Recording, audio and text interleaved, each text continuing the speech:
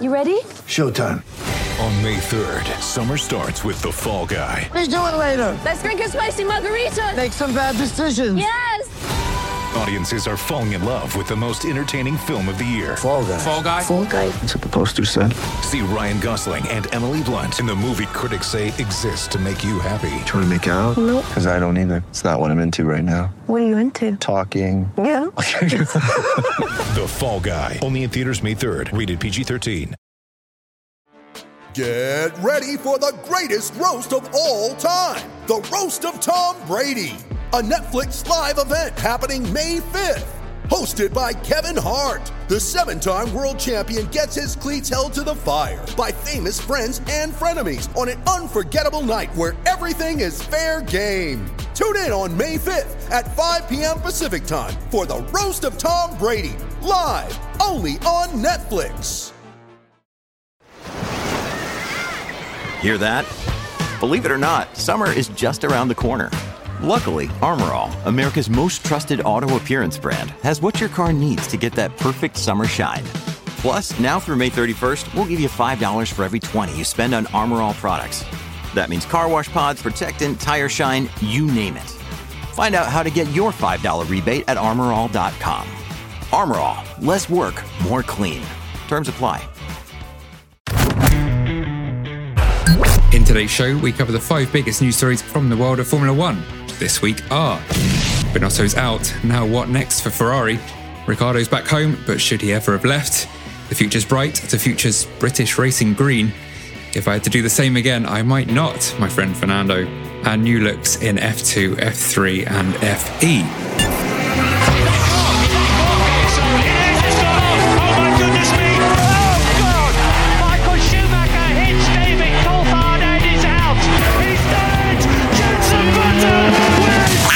Louise Goodman, and you're listening to the fantastic Cut to the Race podcast. Hello, my name is Bernd Mailander, and you're listening to the Formula Nerds podcast. Hi, I'm Rosanna Tennant, and you are listening to the incredible Cut to the Race podcast. Hi, I'm Jordan King, and you're listening to Formula Nerds podcast.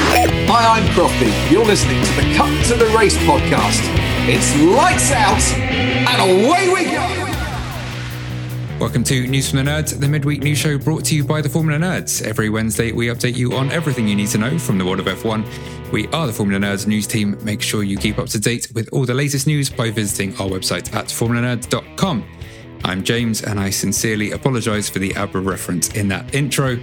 As ever, I'm joined by Sam, who I presume hated that pun at least as much as the Hulk one last week. I'm particularly pleased that you decided to apologise before I had a chance to chastise you for it. But I like the continuation from ABBA, obviously, being a sponsor on which team's livery was it from the quiz? ATG, I want to say. Was it ACS, I think? Anyway, AGS. But yeah, ABBA once featured on an F1 livery, which is our fun fact for the day. Yeah. But yeah, just to clarify, I'm not an ABBA fan. My girlfriend's entire family are, so I guess that's just been hammered into my head. But from ABBA to Abby. Abby, how are you? I'm very well, thank you. How are you? I'm good. I'm getting all my dodgy segues out of the way in this show. And finally, we have the comeback king. It's back again. Bridge, how is it going? I'm all good. Yeah, I'm making a habit out of these comebacks, aren't I? I only pop up every couple of weeks. But yeah, I'm all good. How are you, James? No one's asked you that. I'm good. But yeah, we'll get underway with you, Bridge, and some news about your beloved Scuderia. Yes. Well, alas, it is finally official. Ferrari team principal, or ex-team principal, shall I say now, Mattia Binotto will be leaving the team with immediate effect, ending his stint as the big boss at Maranello. In a statement release on Tuesday morning, Binotto has said that he is obviously very sad to be leaving the team he has been a part of for 28 years, but has made every effort to achieve the objectives set to him in that time.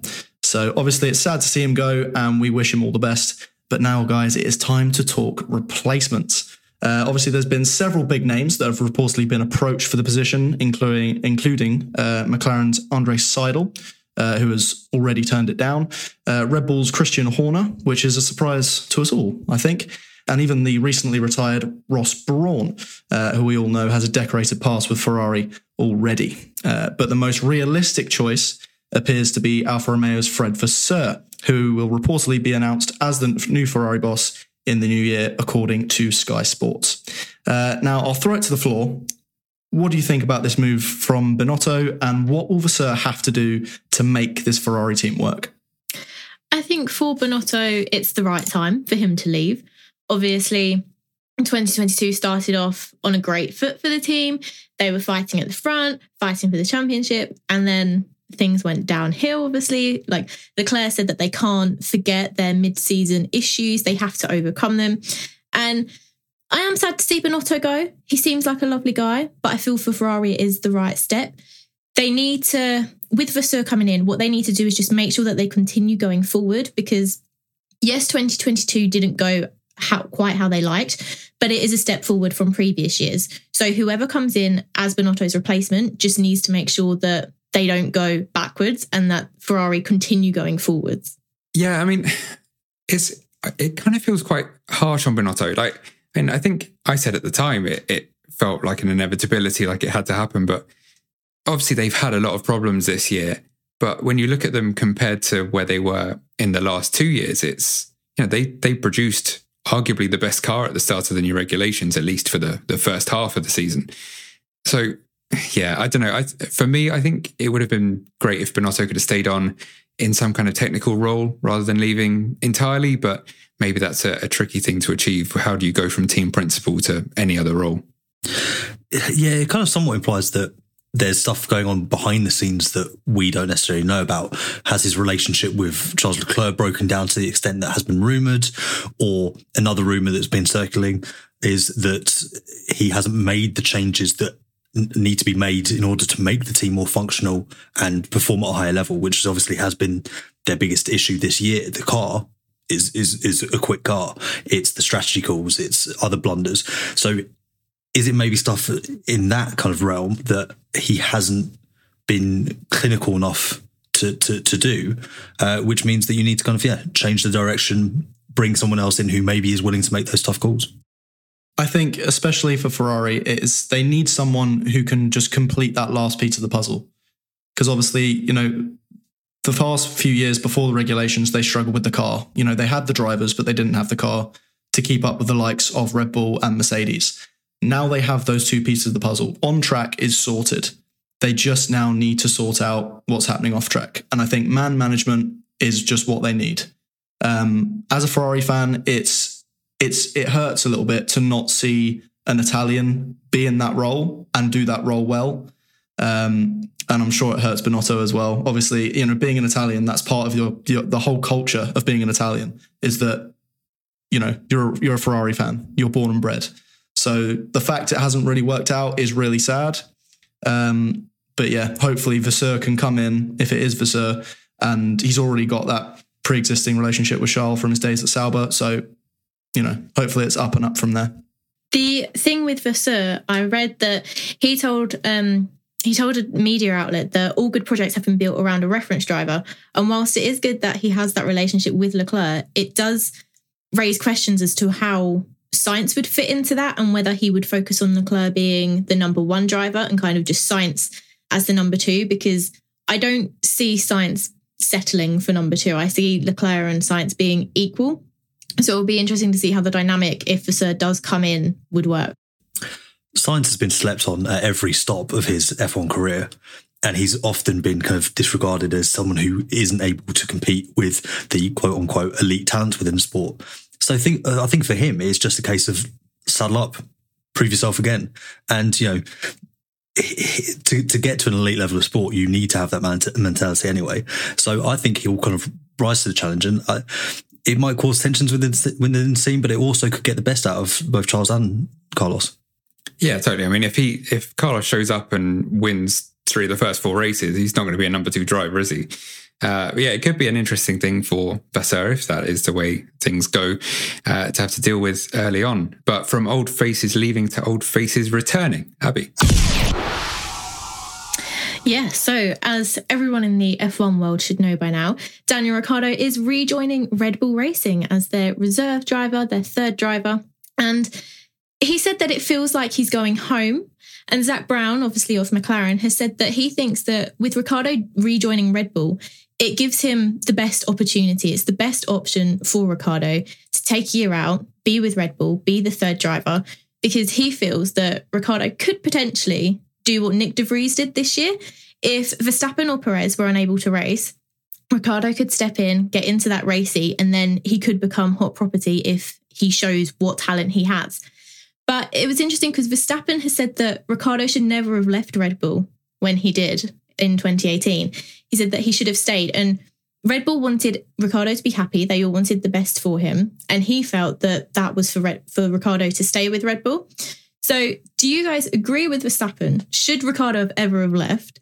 And do you think that being a reserve driver, which Lewis Hamilton said Ricciardo is too talented Ricciardo is too talented to be the reserve driver. Do you think that gives him the best option? I think for Ricciardo, it is, he wants to stay on the merry-go-round. He wants to stay in the circus. So absolutely, even being as a reserve driver is the best opportunity for him. I don't agree with Max at all. I think Red Bull made very clear that Max was their future. When you sign someone that young and you say all these things in the media that determine that he is your future, you're alienating that second driver. I mean, we've seen it with everyone that stepped into that second seat at Red Bull. So for someone like Daniel and for someone as talented as Daniel, he needed to move. He needed to go somewhere else. But I think it's just bad luck that's followed him around to all these other teams. Renault probably should have worked out for him, but again, bad luck plagued him there. And then, he made a great move to McLaren, and Lando Norris comes out of nowhere and starts being, one of the best drivers on the grid. So it's all bad luck, I think. I agree with Bridge, but I also don't agree with Bridge at the same time. People are incredibly perceptive. I think Daniel could tell that the tides were turning against him at Red Bull. And especially what's difficult is it's not like he came in to that team and knew that he had to compete with Verstappen. He was the future at Red Bull. And then Verstappen comes along, obviously gets promoted sooner than initially planned. And there was kind of nowhere left for him to develop from there. So I think the move to Renault was absolutely the right move. I think we maybe remember that time more unfavourably than is fair. He got podiums for them. He was very competitive, especially in 2020. The move to McLaren, in hindsight, was a mistake. He maybe didn't give the Renault project long enough.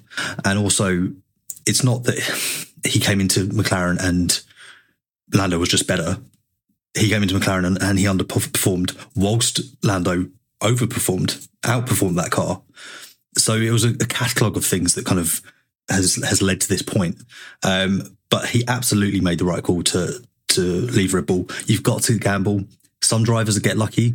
Lewis went to Mercedes at the right time. Fernando Alonso has maybe been unlucky in some of his career moves.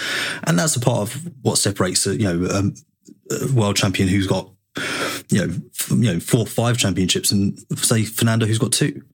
It was career moves. When you guys have pretty much covered everything I was going to say point by point, one by one. But yeah, I know it's where Danny is in his career now. He, like you say, needs to stay relevant, and there's no way he would have expected to leave Red Bull and be coming back 4 years later in a reserve role. But yeah, it does keep you relevant. We've seen you can get your way back into a seat. You can people leaving through COVID is less likely in terms of super sub appearances now, but it looks like he's got the deal he wanted as well. He doesn't want to go to all 24 races. He'll be doing a lot of promotional stuff. He's obviously such a great character for the Red Bull team. So I think it works out for everyone. At this point, it was definitely better than kind of going around in a car towards the back. It's only a kick, a jump, a block. It's only a serve. It's only a tackle, a run. It's only for the fans. After all, it's only pressure. You got this. Adidas. With threats to our nation waiting around every corner, adaptability is more important than ever. When conditions change without notice, quick strategic thinking is crucial. And with obstacles consistently impending, determination is essential in overcoming them. It's this willingness, decisiveness, and resilience that sets Marines apart. With our fighting spirit, we don't just fight battles, we win them. Marines are the constant our nation counts on to fight the unknown. And through adaptable problem solving, we do just that. Learn more at marines.com. When you need mealtime inspiration, it's worth shopping Kroger, where you'll find over 30,000 mouth-watering choices that excite your inner foodie. And no matter what tasty choice you make, you'll enjoy our everyday low prices, plus extra ways to save, like digital coupons worth over $600 each week. You can also save up to $1 off per gallon at the pump with fuel points. More savings and more inspiring flavors make shopping Kroger worth it every time. Kroger, fresh for everyone. Fuel restrictions apply. Moving on from the Constructors' champions to the team that finished 7th but have far bigger ambitions for the future, Aston Martin. And those ambitions are in part due to their new Game Changer factory. The perennial underdogs, as Jordan, Force India and so on, now have significant funding from Lawrence Stroll, and the goal is to have the 37,000 square metre site around the existing factory at Silverstone up and running, at least in part, by next year. Stroll explained he wanted the factory to be the reverse of what Ron Dennis did with the McLaren Technology Centre, prioritising function over aesthetics. It's being built in 3 chunks, the first of which is set to be completed in May. That will be the main building for the race team, where the car will be designed and out of which all the major operations will be conducted. Second building will be home to the new wind tunnel, that's set for 2024. And the third, an employee experience and event space. It all sounds great in principle, but more importantly, will it have the desired effect on their performance? I mean, it sounds amazing. Like you say, it sounds great. It sounds like it's going to be a great facility for people to work at. It's obviously attracted, Fernando Alonso to join them next year. But, having the best facilities doesn't necessarily mean you're going to build the best car. I mean, I've been a Ferrari fan for years, so I'll give you first-hand experience of that. But it's going to be difficult, I think. It's to say they're going to challenge, towards the top when they finish where they finished this year, maybe a bit too big of a step. But, I'm hopeful because, the more teams we have fighting at the front, the more exciting it is for us. So hopefully it's not all just claims. Well, Sergio Perez certainly has faith in Aston Martin. Like you said, Britt, he said that they'll be fighting at the front with Carlos and with Red Bull. And I think I said on the race review last time that Aston Martin have this amazing potential to do really well. I think Lawrence Stroll said that they had a 5-year plan to create a race-winning car, a championship-winning car. And by the looks of this factory with the 3 buildings and having bridges connecting them and everything that's involved, it certainly seems like they are very dedicated and on that route to actually become champions. But I don't think 2023 will see them quite at the front of the field like some people are expecting. I think it will take time and a lot of effort, but it certainly seems that Aston Martin are definitely on their way. Yeah, to me, it feels a little bit like Sergio Perez is being strategically complimentary as he tries to shore up his next career move, perhaps. But that's a good point. I hadn't thought about that. Absolutely. Yeah, you've always got to play the politics in F1. But for me, I said this the other day, the Aston Martin project, them breaking through into a top team feels more like a when rather than an if, whereas you've got some other teams who are maybe ahead of them in the midfield who, I don't know, I'm not as convinced that they will get to where they're all obviously trying to go. So, yeah, I think it's an exciting time for Aston Martin. It maybe is, too soon next year to expect them to be there. But, who wouldn't love to see British Racing Green at the front of the field? I know that I would have loved for Jaguar to have been there in their few years in the sport, but hopefully Aston Martin can crack through. Yeah, it'll be interesting to see where they go. I mean, Lawrence Stroll doesn't strike you as someone who's going to accept failure. And he doesn't also seem like someone who's going to bail out of the project, because obviously he's very invested financially, but also with his son in the seat. And it seems to be their dream as a family. But does he have the expertise? Will it be a case of maybe repeatedly it not quite going right? And yeah, I mean, it seems like a fairly logical thing. And the 5-year plan that you mentioned, Abby, we'll just have to wait and see. It's so hard to predict. Everyone thought McLaren were going to keep their upward trajectory, and then they kind of obviously didn't really nail the regulations in the same way that people thought they might this year. I mean, we spoke about needing to make the kind of critical and difficult decisions earlier on in the podcast. You very much get the impression that Lawrence Stroll is someone who will do that. A year ago, we thought him replacing Otmar Safnauer was a crazy move. And, it's still, it raised eyebrows, and understandably so. But it shows that he is willing to make tough calls if he feels he needs to. So, yeah, you're going to get a few of those wrong, but you only need to get fewer right. And ultimately to be able to then kind of progress through the field. So, yeah, you can expect him to be very much on it in that sense. I know we hate saying it, but running teams like a business historically has done very well. Chris Horner runs his team like a business. Toto Wolff runs his team like a business. And, they get the results. Lawrence Stroll is running his team exactly the same way. I feel like he runs it like a businessman. So it'll be hard to argue if he does get the results. Did you just say Chris Horner? I knew you were going to say that. Christian Horner. I was going to say, I've never. Sorry, his best mates. That's what his friends call him. He's saved in my phone as Chris. I'm sorry. Good. Overly familiar. There. Apologies. Well, Christian Horner. I mean, it would be, of course, great news for a certain Fernando Alonso if they were fighting at the front. Sam, I know you were expecting big things from this segue, but one of my last of the year was probably the easiest. Too easy, if anything. Alonso will start afresh with Aston next year, and as we know, he hasn't left Alpine on the best terms. Things boiled over as he and teammate Esteban Ocon came together twice in Brazil, and now with Alonso out the door, Ocon hasn't been holding back. In a recent interview with a French newspaper, he said, "To be honest, I did 98% of the work and he did 2%. I was overworked, I did all the development work in the simulator, and I also did the marketing activities. It's good that he's going to Aston Martin and that we can each go our own way." No love lost there. What do you make of all of that? Do you believe him?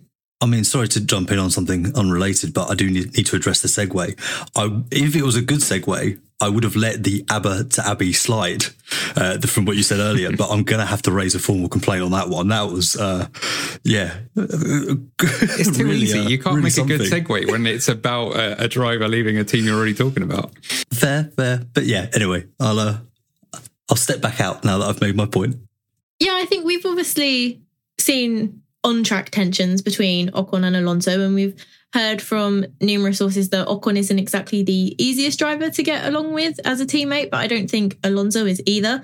But you're always going to get some tension between teammates. They're never going to be best friends. I think to say I did 98% of the work and Alonso did 2%, we would never really know whether that's true or not.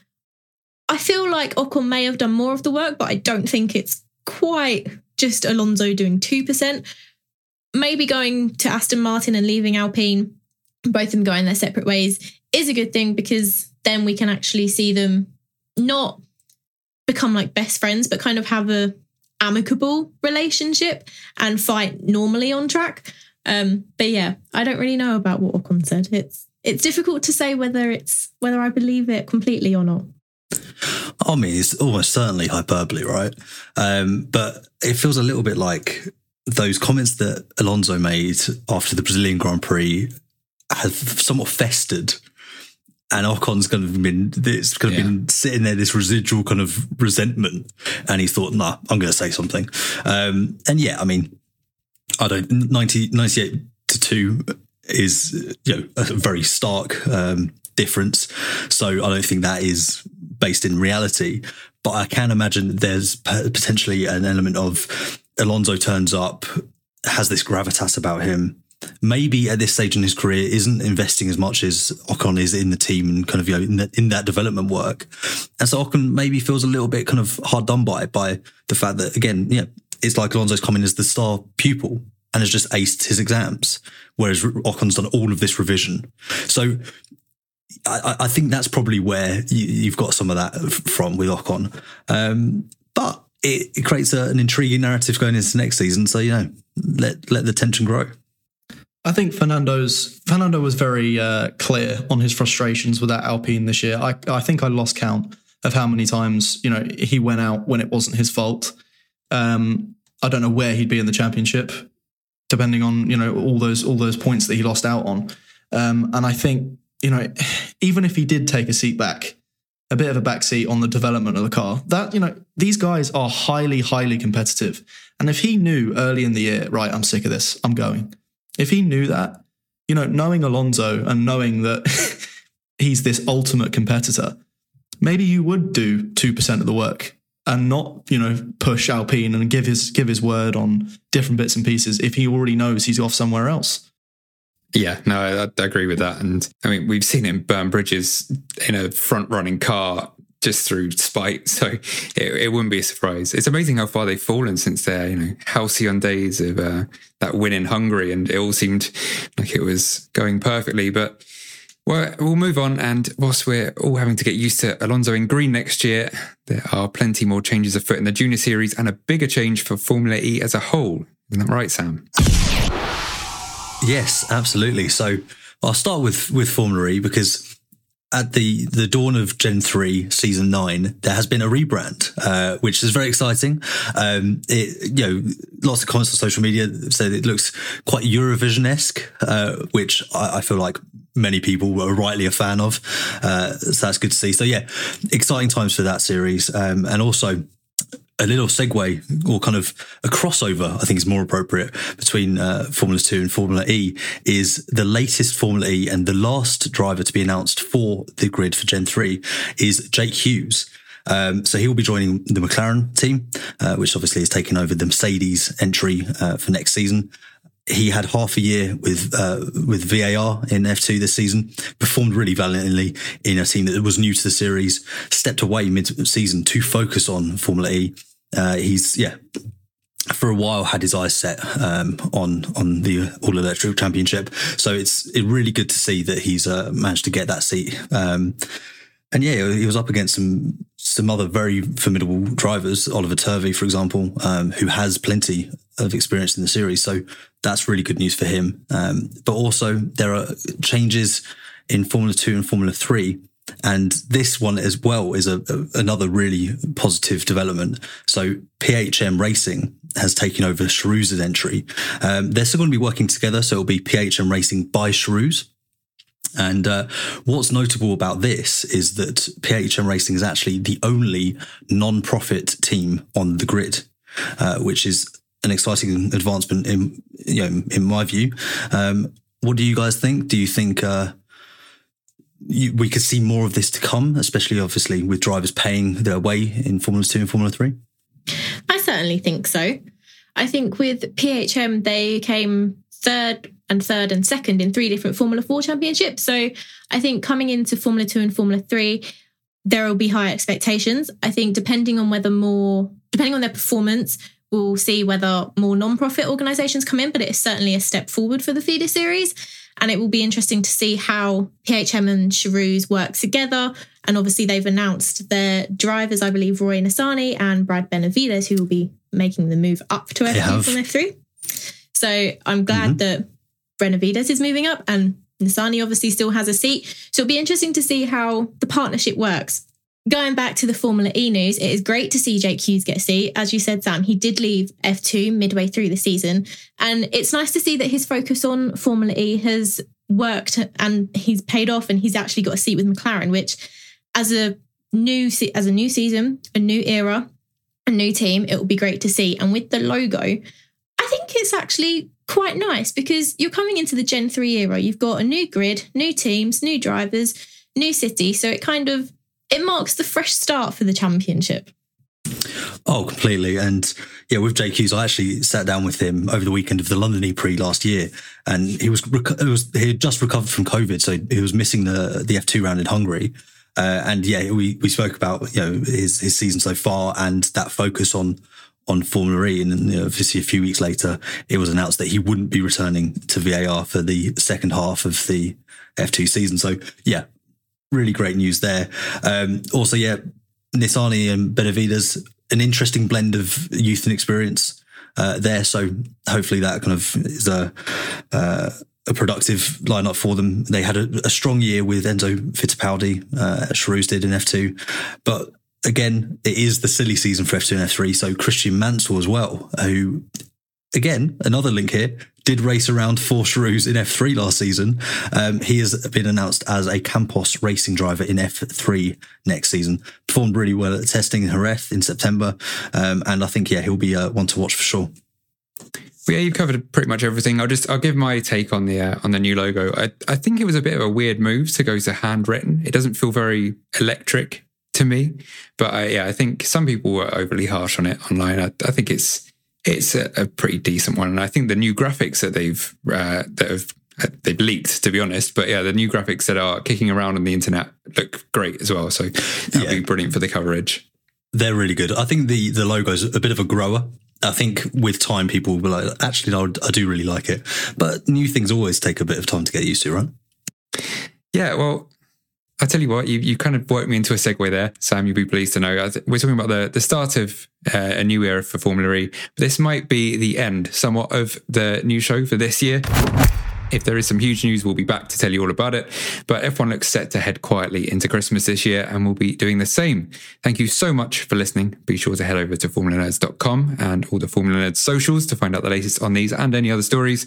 And whilst it's good night for now from the new show, we will be back with the Cut to the Race podcast. It was the first half of our season review last weekend, and we'll be finishing it off this weekend. Then we have a Formula Nerds award show and some very exciting guests waiting in the wings. Maybe people who are less busy at this time of year. Who knows? But anyway, for now, Sam, Abby, Bridge, thanks for joining me throughout the year. Thank you for hosting us. Yeah, thank you. It's been fun talking about all the news with you guys. Yeah, thank you for the opportunity to come back once again. It's been great to have you back, Bridge, and to have you most of the time, Sam and Abby. But yeah, until we're... You're welcome. Until whenever we do come back, it's lights out, mics off, and away we go until maybe 2023. See you then. You're listening to the Cut to the Race podcast. It's lights out, and away we go.